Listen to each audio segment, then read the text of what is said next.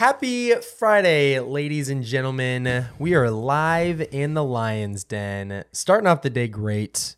It's going to be a good weekend. Remy, What? how's your day going? I thought you'd never ask, Stefan. You always No one say ever first. asks me. I'm actually doing really good. Really good. I had some serious conflict in my life for the past couple of days and was in a situation where I felt like I wasn't given the full details. I was given some of them, but the details I was given felt really heavy and felt like it was going to force me to make some really hard decisions in my life. And I was for a couple of days just super stressed out and just full of emotions and anger and frustration, and just trying to process my thoughts. And I was able to talk with the person about the conflict that it was directly kind of with, not them personally, but a decision that was made about something. And honestly, the Holy Spirit could not have been more clutch. Because I knew that if I were to lead that conversation in my flesh, it would have been so damaging and would have been really unproductive for us to have. And leaning on the Spirit, it was just able to guide me in a way where I spoke gently and spoke with truth, but also did it in a way where it helped resolve the conflict. And ultimately we reached the same conclusion of what we desire as a resolution. And that was last night at midnight. And I've had so much peace since. So it's been a good morning. Congratulations. Thank you. Those are always hard, but when you get to the other side and you feel man, Yeah. this was so good, that's a great feeling. Yeah. Because it's when you face conflict, we've done episodes about how to deal with conflict. And it's one thing to preach it and to say the things that everyone says and read the notes on what to do. But when you're really facing it, actually applying what you teach and how to do that. And so it stretches you a lot. So it was really good. It was really good to do. There was a lot of great communication through it. And yeah, God is good. So I'm doing pretty great today. It's been a good day. Good. And to go with the good day, we had awesome discussion. Mm-hmm. What a really good podcast that you're going to be listening to. So we go through chapter 19 of Judges. And if you've never read chapter 19 of Judges before, it's a pretty crazy story. There's a lot of... And if you're new to the series, don't start on chapter 19. Yeah. I feel if you do, it's going to be a great podcast and Yeah. you're going to really enjoy it, but the story would be crazy to start on. Right. It's one of the I think I say this in the podcast, but it's probably one of the most jaw-dropping, eye-opening stories in the whole Bible. Yeah. It ties with Sodom and Gomorrah, but kind of goes to the next level. But then it goes to the next level. So, we had really good conversations that came from it, and I would just encourage you that what we talk about the importance of not settling for some sin. Hey, that sin's really bad, but I do this one. Yeah. So it could be worse. No, don't do that. We talked about the importance of forgiving and accepting forgiveness and how we're supposed to receive forgiveness from others. Yeah. We had really good conversations. So I just want to encourage you. I know this is a sad chapter. I know there's some pretty gruesome stuff that happens in it. But listen to the podcast because I feel there's some really important things that we can pull from the text and really grow in. Yeah, which is all the more to say that all text matters. Yep. All scripture matters. All of it. We talk about it a little bit in it. It's a chapter that a lot of pastors and a lot of commentaries try to skip out on because they're this is pretty horrendous stuff. And you're not trying to pull a good thing that's applicable to add into life from it. Cause it's not one of those texts where you kind of want to, but nonetheless, it is there for a reason. Mm-hmm. And there are insights and truth to it that can be helpful for us. And even when I think about it, it's we still read history books about Hitler, about Stalin, about, Genghis, or what's his name? Genghis Khan, one of the dudes that's one of the worst that's ever existed. We still read history about those people and they've done horrendous things, but there's a reason why we learn about it, and there's lessons to be learned, and we need to be reminded of truth sometimes. And especially from a biblical standpoint, we need to be reminded of how far sin goes. Sin has no boundaries. And when we stray from God and we stray into our hearts and our flesh and we feed into those things, it can lead us to really extreme places. So yeah, a lot of great discussion, a lot of a lot of good things that we talk about and a lot of good takeaways. So with that being said, Stefan, you ready to jump into this? I'm ready. Let's do this.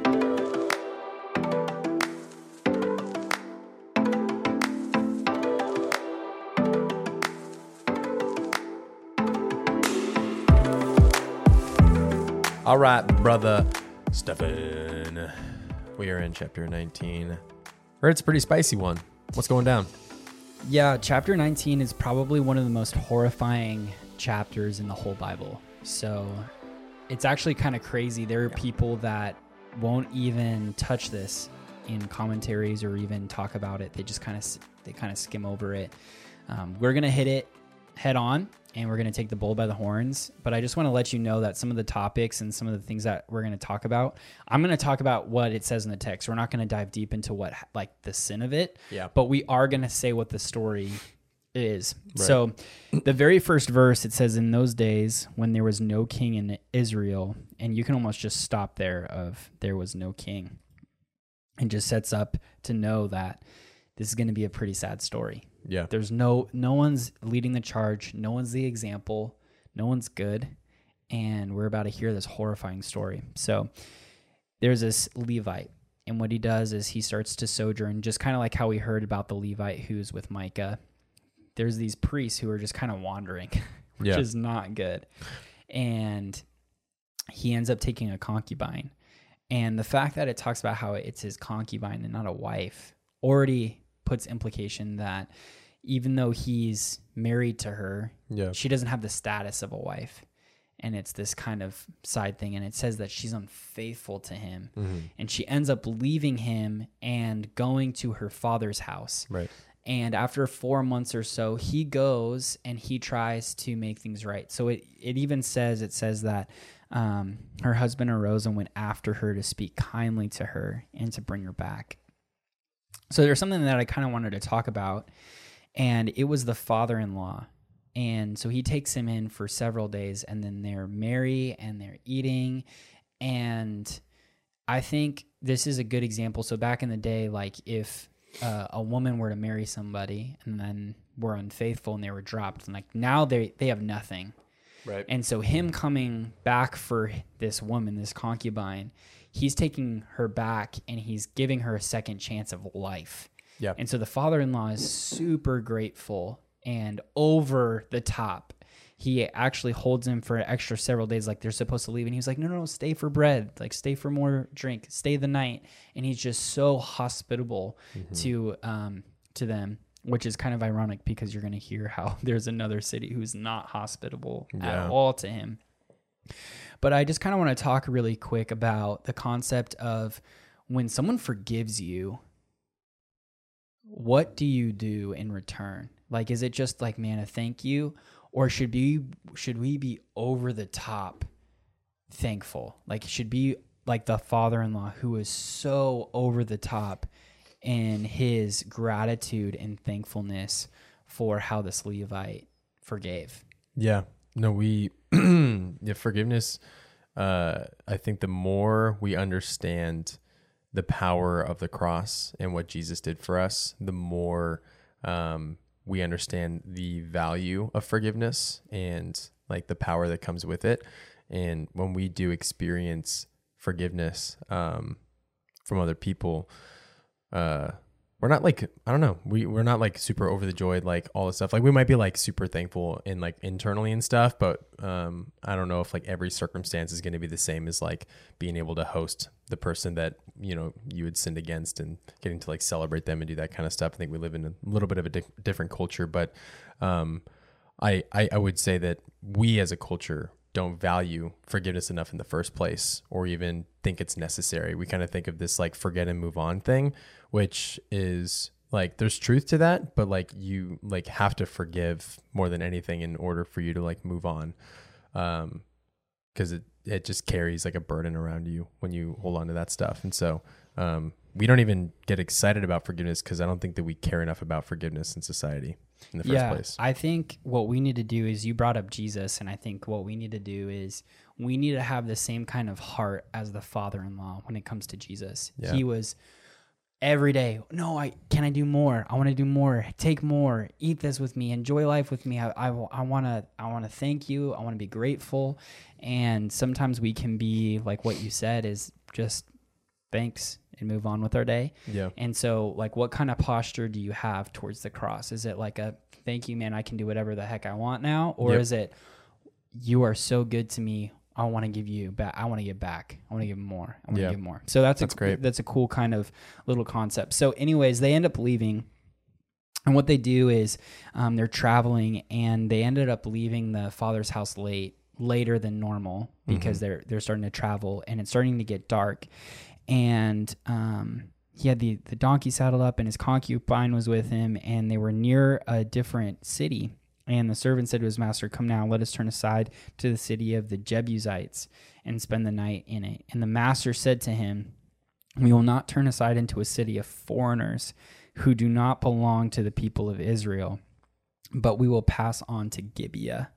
And he said to his young man, "Come now, let us draw near to this place of Gibeah at Ramah." And so there's this interesting thing, this thing that happens here, where this Levite, he says to his servant, no, we're not going to go to that place of foreigners because it's not going to be safe.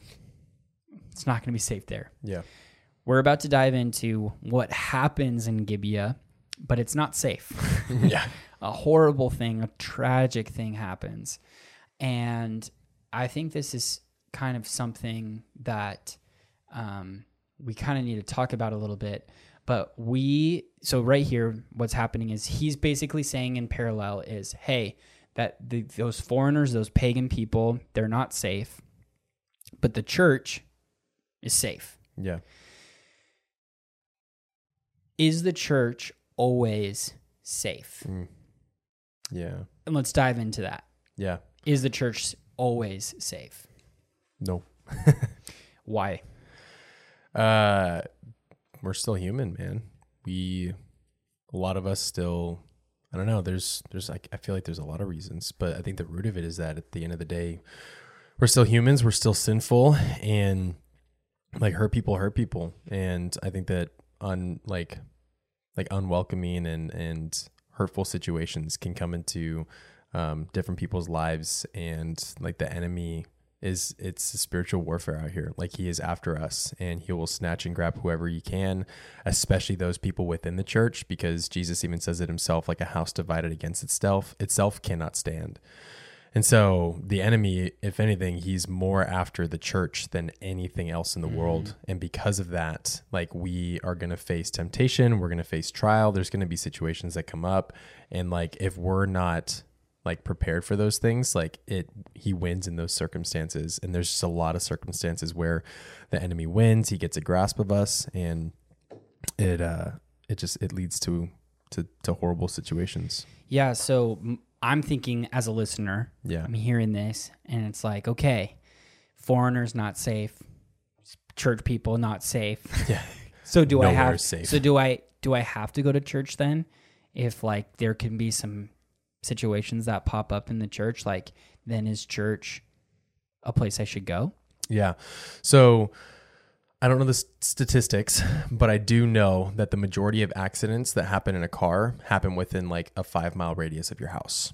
So if there's a chance that you can get into an accident, horrible accident, literally you could be doing everything right. Like I watched, there was an accident that actually happened in Los Angeles last week that was literally, it was hard to like watch the video. It was this woman, she was fighting with her husband at a bar. She was drunk. She left. She was totally drinking, flew through an intersection when it was a red light, and like killed like 6 different people. And what you just watched the car explode right on the spot. And it was like so hard to watch. And you just realize like those people were doing everything right. They were on the road. They were going through the intersection. They had the green light. They were doing everything fine, and still like outside circumstances just wrecked them. And in the same sense, it's like, you know, you could be doing everything right, but there's still that chance that you could be hurt in an accident and get into a car accident. But like, are you going to never drive your car again because of that?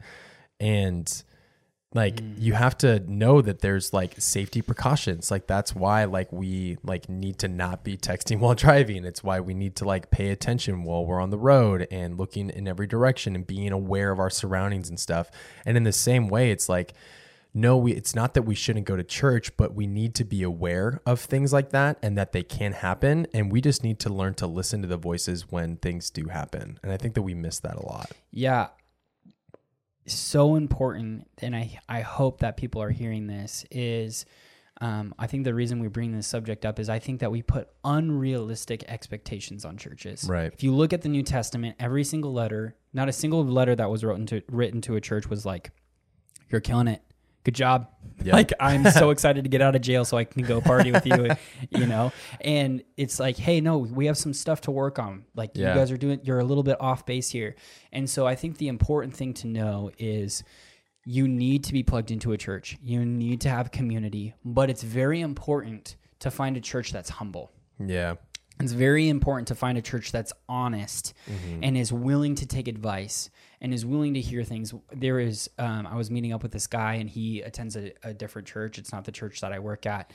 And it was so cool because he was telling me there was something that the church was doing that really frustrated him. Yeah. They had, anyways, there was something that they were allowing in the services.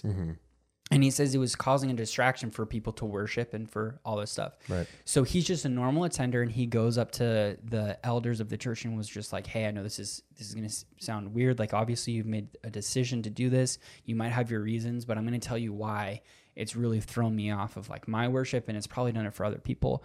They listened, and then they made a change. And I was just like, dude, that's crazy that like someone in the congregation was able to like go and give points of like, hey, I feel like you're a little bit off base here. And they were like, you're right. I am a little bit off base.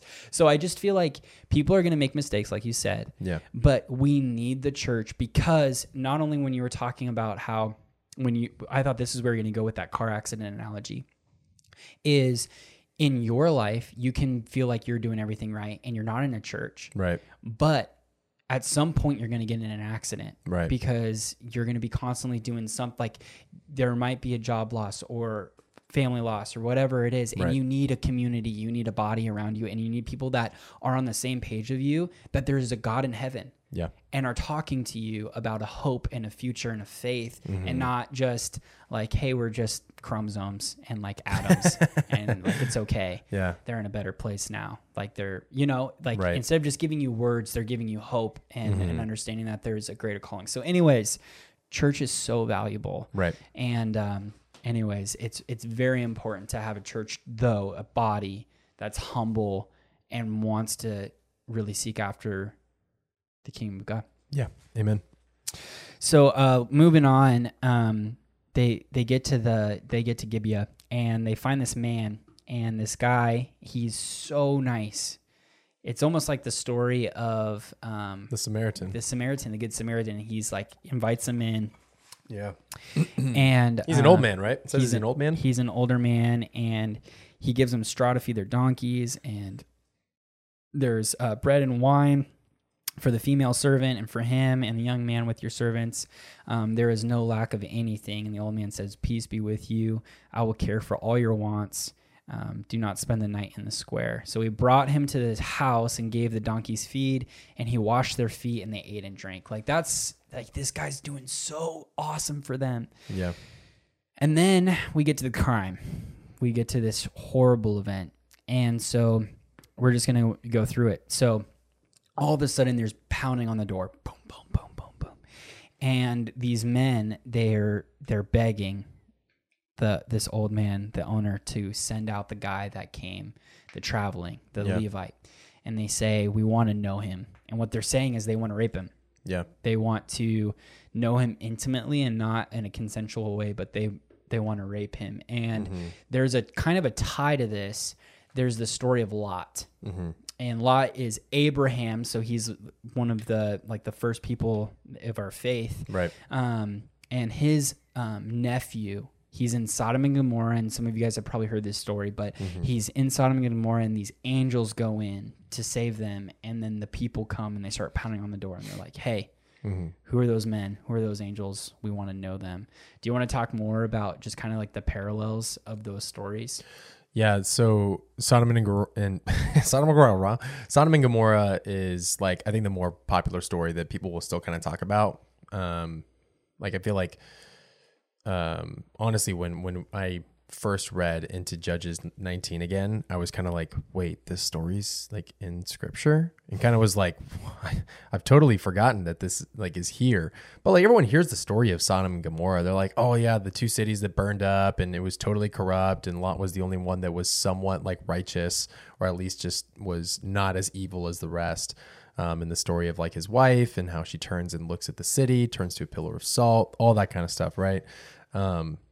Very, very parallel in the sense of just the level of corruptedness and wickedness that is going on in this city and in Gibeah, and how all of the men have come out. And it's not even like the parallel on the same level is like, they're not asking for the women, like the men are asking for other men. Like it's like sin just knows no boundaries. It's just as bad as it gets. It still will get worse, but, yeah, between the two cities, or between the two stories, there's just a lot of parallels with how corrupt it is, and like God's judgment, and how it's going to come through for both of them. And you see the story of Sodom and Gomorrah and the final result of that. And this, of course, is also during the beginning of Judges. This is not like, or at least not the beginning of Judges, but like during the timeline. It's not actually happening later on after the Judges have already happened. This is happening beforehand and stuff. And so we will eventually come to see God's judgment, but unfortunately in this situation, it's not the escape of Lot and his family and that they get out of there. It's the opposite. Yeah, and something that I think is really important to bring up is Sodom and Gomorrah was not cities of God. They were separate. They were pagan cities, and they're doing this sin. Yeah. Right. So I read this once, and I heard it also in a sermon. It was about how, so some people talk about how Sodom and Gomorrah was like the sin of homosexuality was their sin, but from what I've read and understood about the culture, really what it was sin of inhospitality. And so what they would do is, when they had someone new come to their city, they would perform this act. They would know them. They would rape the person, so that if they wanted to live there, they had to go through this horrible process. And so Sodom and Gomorrah, historically, they're known to have zero homeless people. Like, it was only wealthy people.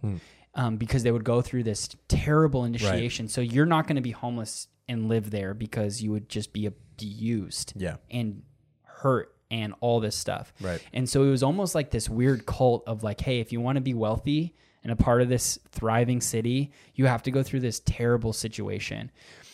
I don't think that's the same for Gibeah. This is a traveling person, but they're doing the same crime. But Gibeah is a part of Israel. Yeah. It's a part of God's nation, and they're doing this crime, and it has nothing to do with inhospitality, has everything to do with just awful, horrible, violating sin. And so I think that similarity is kind of crazy. It's like almost, you can kind of expect that from Sodom and Gomorrah, because there was no rules. Right.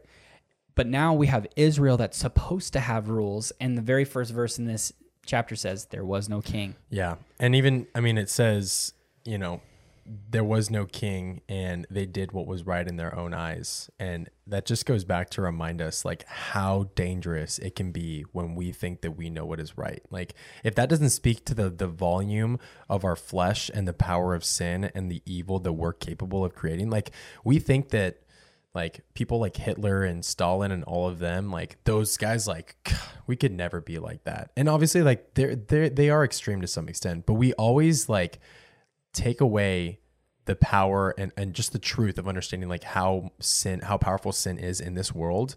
And like it ultimately can get the best of us when we think that like it's not as bad, or we don't think that, you kind of trickle lightly into a sin and then it gets bad. So for an example, pornography, when you're first exposed to stuff, you're usually just kind of watching normal heterosexual relationship between one person, male and female. But then as time goes on, like you become numb to what you've witnessed. And so you kind of like, it's like an itch. And so it kind of grows and grows and grows. Like, this is backed by science. I'm not a scientist to or psychologist to explain the behavior behind it, but in very basic terms, we become numb to that level that we've consumed. And so we take an initial step slowly into the more extremes, and eventually gets to a place where a lot of them watch extremely violent acts where it's like one girl and 9 guys, like stuff where it's the most extreme things that you could ever imagine.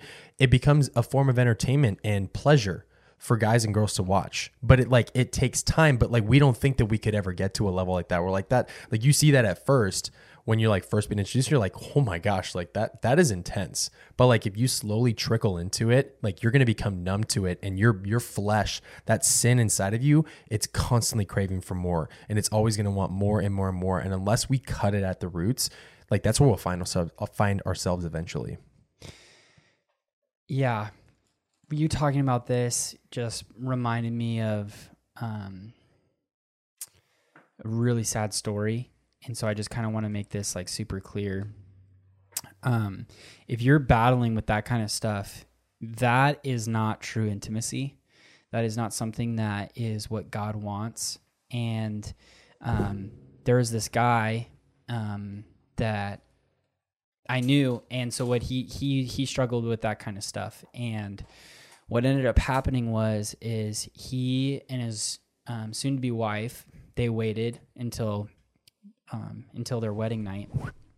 And what ended up happening was he started to do things on their wedding night that he thought was intimacy, because he had been trained and had been watching things online.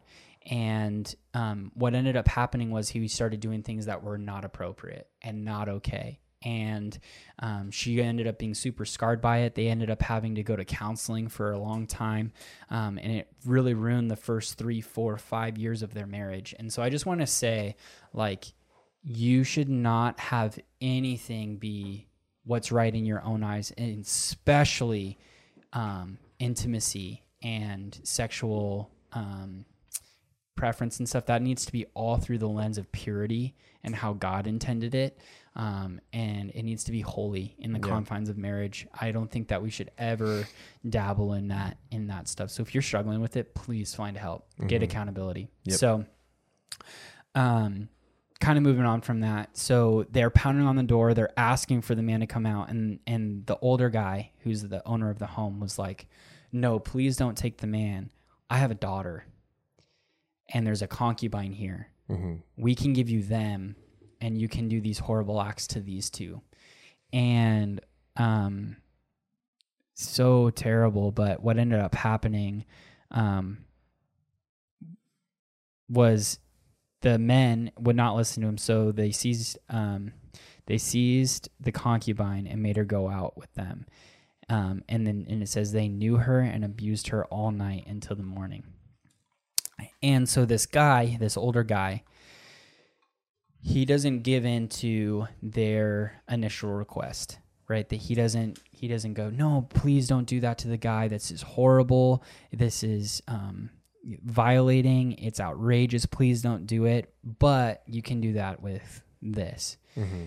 And I just kind of want to bring up the when we settle, when we don't do a big sin, but we settle for a literal, like a smaller sin, does that make us less guilty? Because this guy, he didn't do the big thing. Yeah. But he like kind of manipulated it and changed it to a smaller thing. Does it mean that it's less guilty? So, for instance, I'll bring up some examples and then shoot it over to you. Okay. We're not having sex, but we're doing everything underneath it. I'm maybe even kind of like I'm not reading my Bible, but I'm like talking to people about God. Mm-hmm. We don't do the bigger things, but we're settling for smaller things. Is that okay?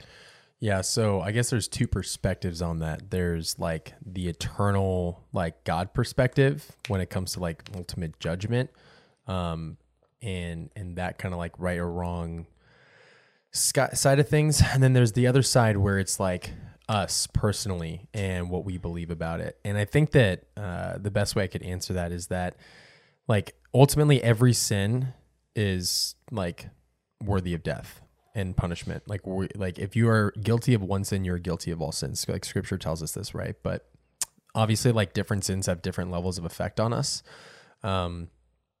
And like, I think that's true. If you're like constantly sleeping with a partner before you're married to them, like there's some pretty extreme consequences that come with that going into marriage. But if you're someone that's like kind of struggling with like intimacy, or you're kind of doing things, but you're not like at the full level of sex, like obviously like you don't come with that much baggage compared to the person who is like sleeping with them for like years going into it. But I think that for the Christian who has the Holy Spirit, that guilt is the same, because you know what you're doing is wrong, but you're trying to twist and manipulate it. And because you're doing that, you know the ultimate consequences of like, if I was like sleeping with someone before like I was married to them, and but if I was the other side and I was like just kind of like trickling into it, but I'm not gonna have sex, but like we'll do all the other things right up to it. It's like in my heart, I'm still feeling the same amount of guilt, because I know that like I'm manipulating it and I'm trying to just do it for my own pleasure and feeding my flesh. And even though like on paper it's less than like what sex would be, but like in the eyes of God, he sees beyond it. He sees our hearts, and he sees truly like our intentions behind it. And so ultimately, like I do think that it ends up being very similar as far as the guilt goes. Like we're trying to kind of like show on paper that we did less, but like God sees beyond that, and he sees our hearts. Yeah, I was talking to a student, and I was meeting up with them, and we're chatting. I'm asking him about life, how things are going, and he was telling me like, "Hey, I cut out sex with my girlfriend. Mm-hmm. Our relationship has gotten so much better." And he was talking to me about all these steps that he had taken since camp.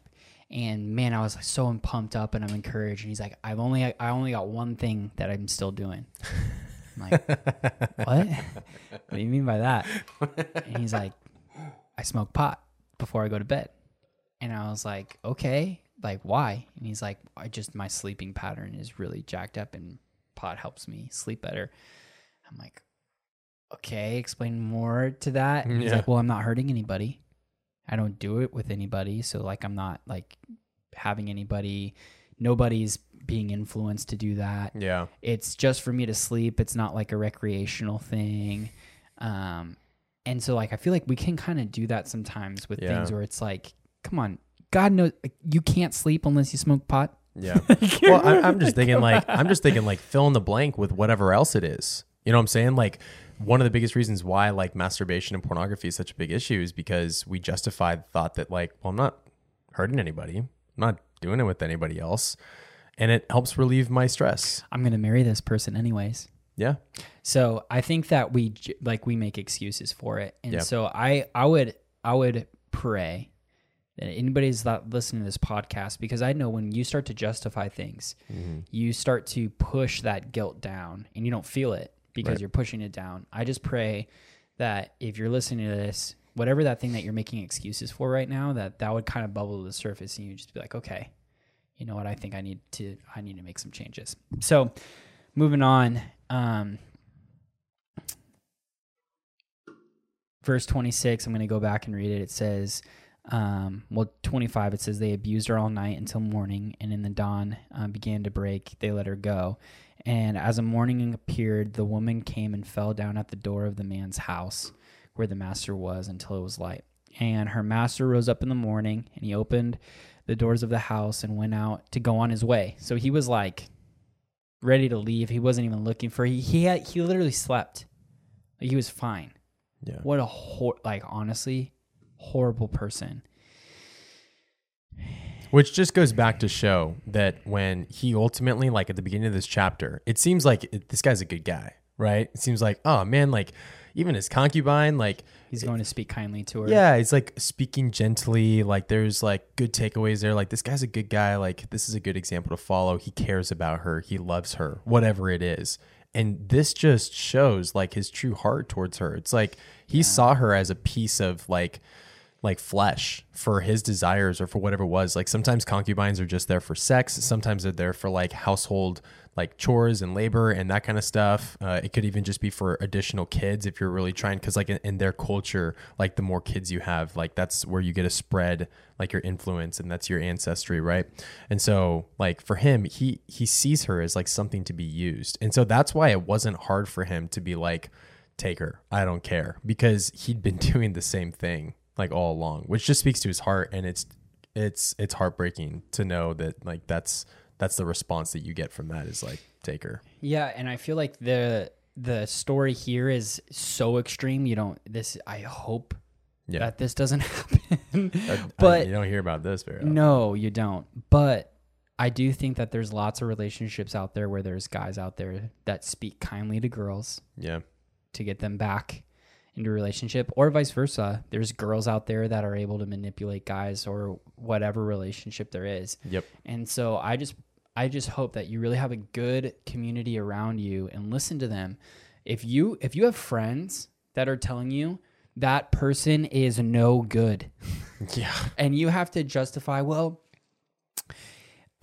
you need to see us when we're together. Like we're such a good match. And like, we really know how to like have fun and laugh and giggle.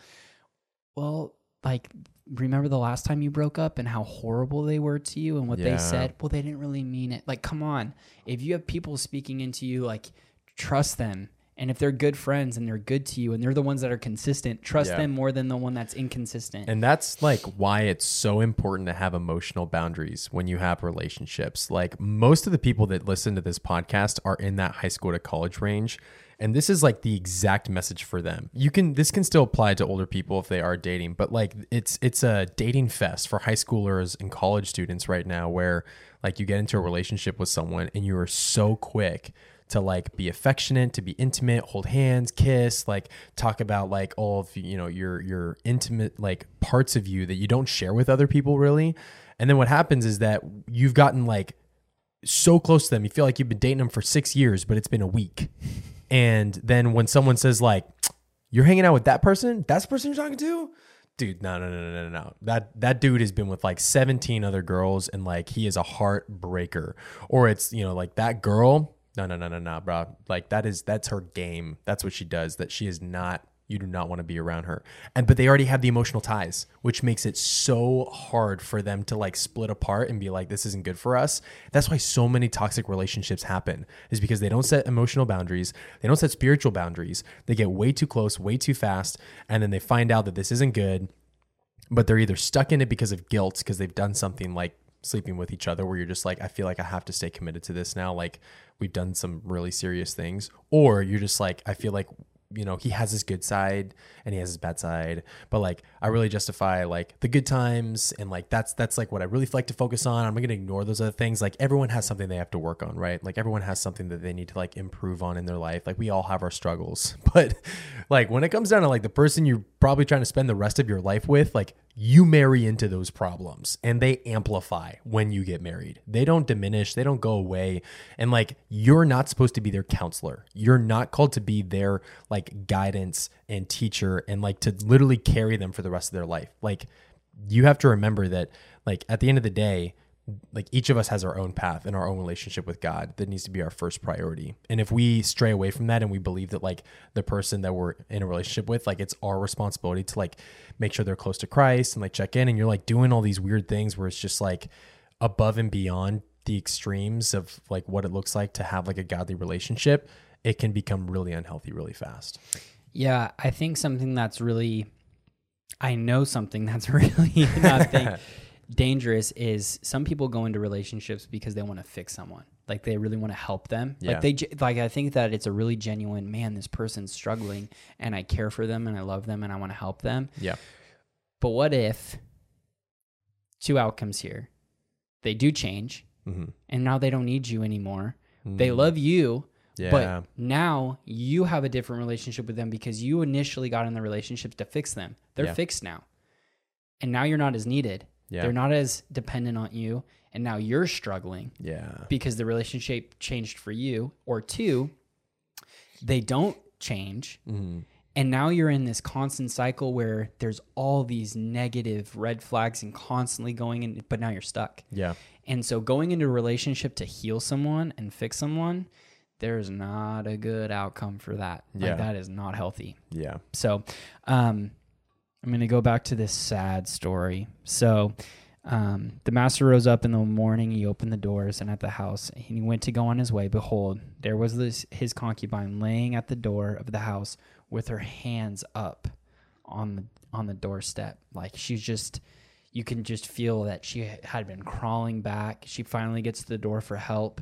She holds it and she just passes away. She's just been abused all night and she couldn't do it anymore. And he walks by her body and he says, "Get up. Let's get going." But there was no answer. Then he picks her up, puts her on a donkey, and the man rose up and went away to his home. And when he entered his house, he took a knife, and taking hold of his concubine, he divided her limb by limb into 12 pieces and sent her throughout the territory of Israel. And all who saw it said, "Such a thing has never happened or been seen from the day that the people of Israel came up out of the land of Egypt until this day. Consider it, take counsel, and speak." Like, even the people of Israel were horrified. And we're going to go into chapter 20 in the next podcast. But this is the end. So we're kind of left on this cliffhanger. We don't really know what's going to happen in the next chapter yet.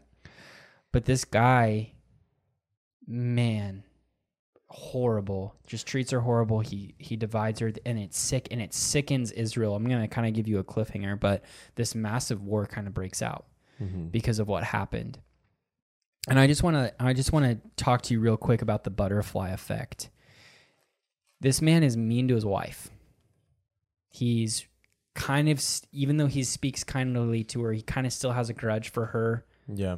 Sleeping with somebody and being unfaithful. It's a transactional relationship. And so she cheats. He's mean, but the butterfly effect is it creates a war. Mm-hmm. You have no idea what your words to someone at your school, what your words to someone at work, what your words to someone online is going to ripple effect into. No idea. Yeah. I think like one of the extreme examples that really is relevant today is like school shootings. Like, obviously there's a much deeper issue that's going on there rather than just like one word or like one sentence that you say to someone. But like, everybody, like everyone is on edge today, dude. Everyone, because of COVID, because of mental health issues, because of a lot of people in isolation, like so many issues have come up that like people are just on edge. And some people lead to radical decisions, others don't. But like at the end of the day, like you never know like what someone's going through and like what can really come from like your actions. And so just like being so cautious to speak life into people and to speak well of them and not to let your sinful side kind of take the stage, and your prideful side and your arrogant side or whatever it is, and like speak ill of other people or just choose actions that ultimately like you might think have a small effect but can lead to like extremes. And that's not to say that like, I'm not trying to make the case that like a school shooting happens and it's because you said one mean word.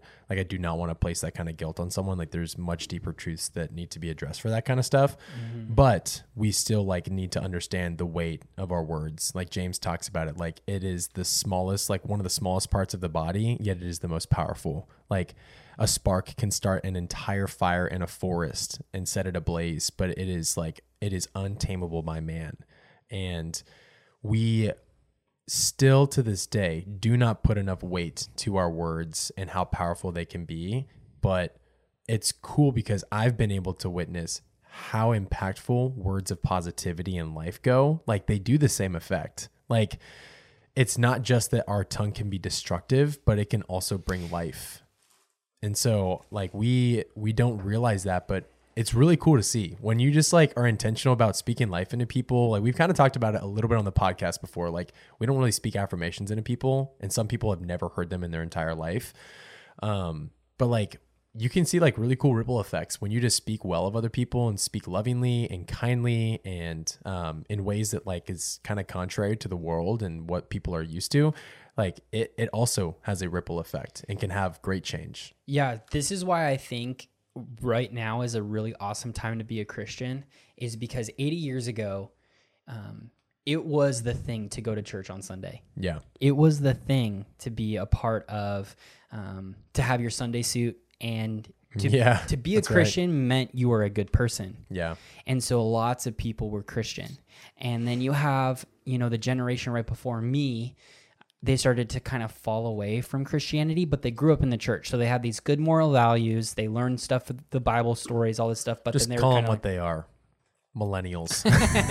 So then they kind of stopped going to church. Yeah. And then now it's really not that cool to go to church. I mean, in some areas you have pockets that have really good communities and influence, but Christianity is just not the same. Right. It's not looked at the same as in the 1920s, 1930s as it is now in 2020. Yeah. Kind of crazy to think about like Right. that.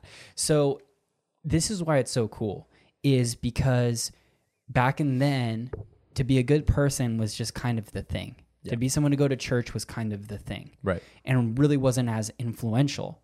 Now, if you're someone who goes to church and you are nice and you do speak good things and you do live out your walk and you're bold in it, man, the weight that you have is so much more than it used to be. Yeah. That's sick. Yeah, Like that's cool. you can really impact somebody by being devoted and legit. Yeah. That's fun. Like, Yeah. man, you can have impact. Yep. I agree. We live in such a unique world today, and things can spread like wildfire. And most of the time, the things that spread wildfire are not good for society. Like it's not. It's usually gossip. It's horrible things that people are doing, whatever it is. But those times where it is life, where it is positivity, like you do radiate, and like you might not get to see that fruit. Like you might not get to see the true impact that you have with that stuff, but it shouldn't discourage you from doing it nonetheless. And I get to hear cool stories all the time of people that it was like, why did you come to like know Jesus? And more often than not, the response is that they saw someone in their life or they met someone that just was so radically different from the rest of the world because of the joy they had, because of the kindness of their heart, because of their servant heart, their welcoming hospitality and invitation and community, all of those things. And they're like, the world could never offer something like that to this extent. And so getting to hear those stories is really cool and encouraging, but you might get to hear those stories, you might not, but nonetheless, like we live in a day and age where when people find something they love, like it spreads and people share it. And so we see like viral videos of like random acts of kindness and like people that go and like pay for someone's groceries or that kind of stuff. And like people love those things. But like we can do one better and be more than just kind and like point people to Jesus, because that is the greatest gift that we can give. Man, sad episode, but really good content. Mm-hmm. So I hope that you're encouraged by today. And I know it's hard to walk through some of these things in the Bible where it's like, man, this is a story, but this is what I personally love about the Bible is it's honest. Yeah. It tells you how it is. Hey, there was a time where Israel sucked and they needed God, right, and they didn't have him. And like, this is where we go when we have it. And you brought it up. Like some people are struggling in America today where that kind of thing is stuff that like excites them sexually or is the things that they look for. And it's so sad, but we read that story and we're like, man, that's crazy. Yeah. But people are struggling with that stuff today here in America. And it's like, we need to speak truth. God is the thing that changes lives. So be bold in your faith. We are living in a great time where being a Christian is influential. It has weight. Be the difference. Be the difference. Sweet stuff. All right, guys. Well, hope you loved that episode. If you did, leave us a review, share it with your friends, share it on social media. That'd be huge if you guys did that. Yeah, we love you guys. Thank you so much. Support us through our shop, askuswhyshop.com. If not, be following us on social media. And other than that, we hope you have a great Friday. Have a great weekend, you guys. Love you guys. Thanks. Peace out.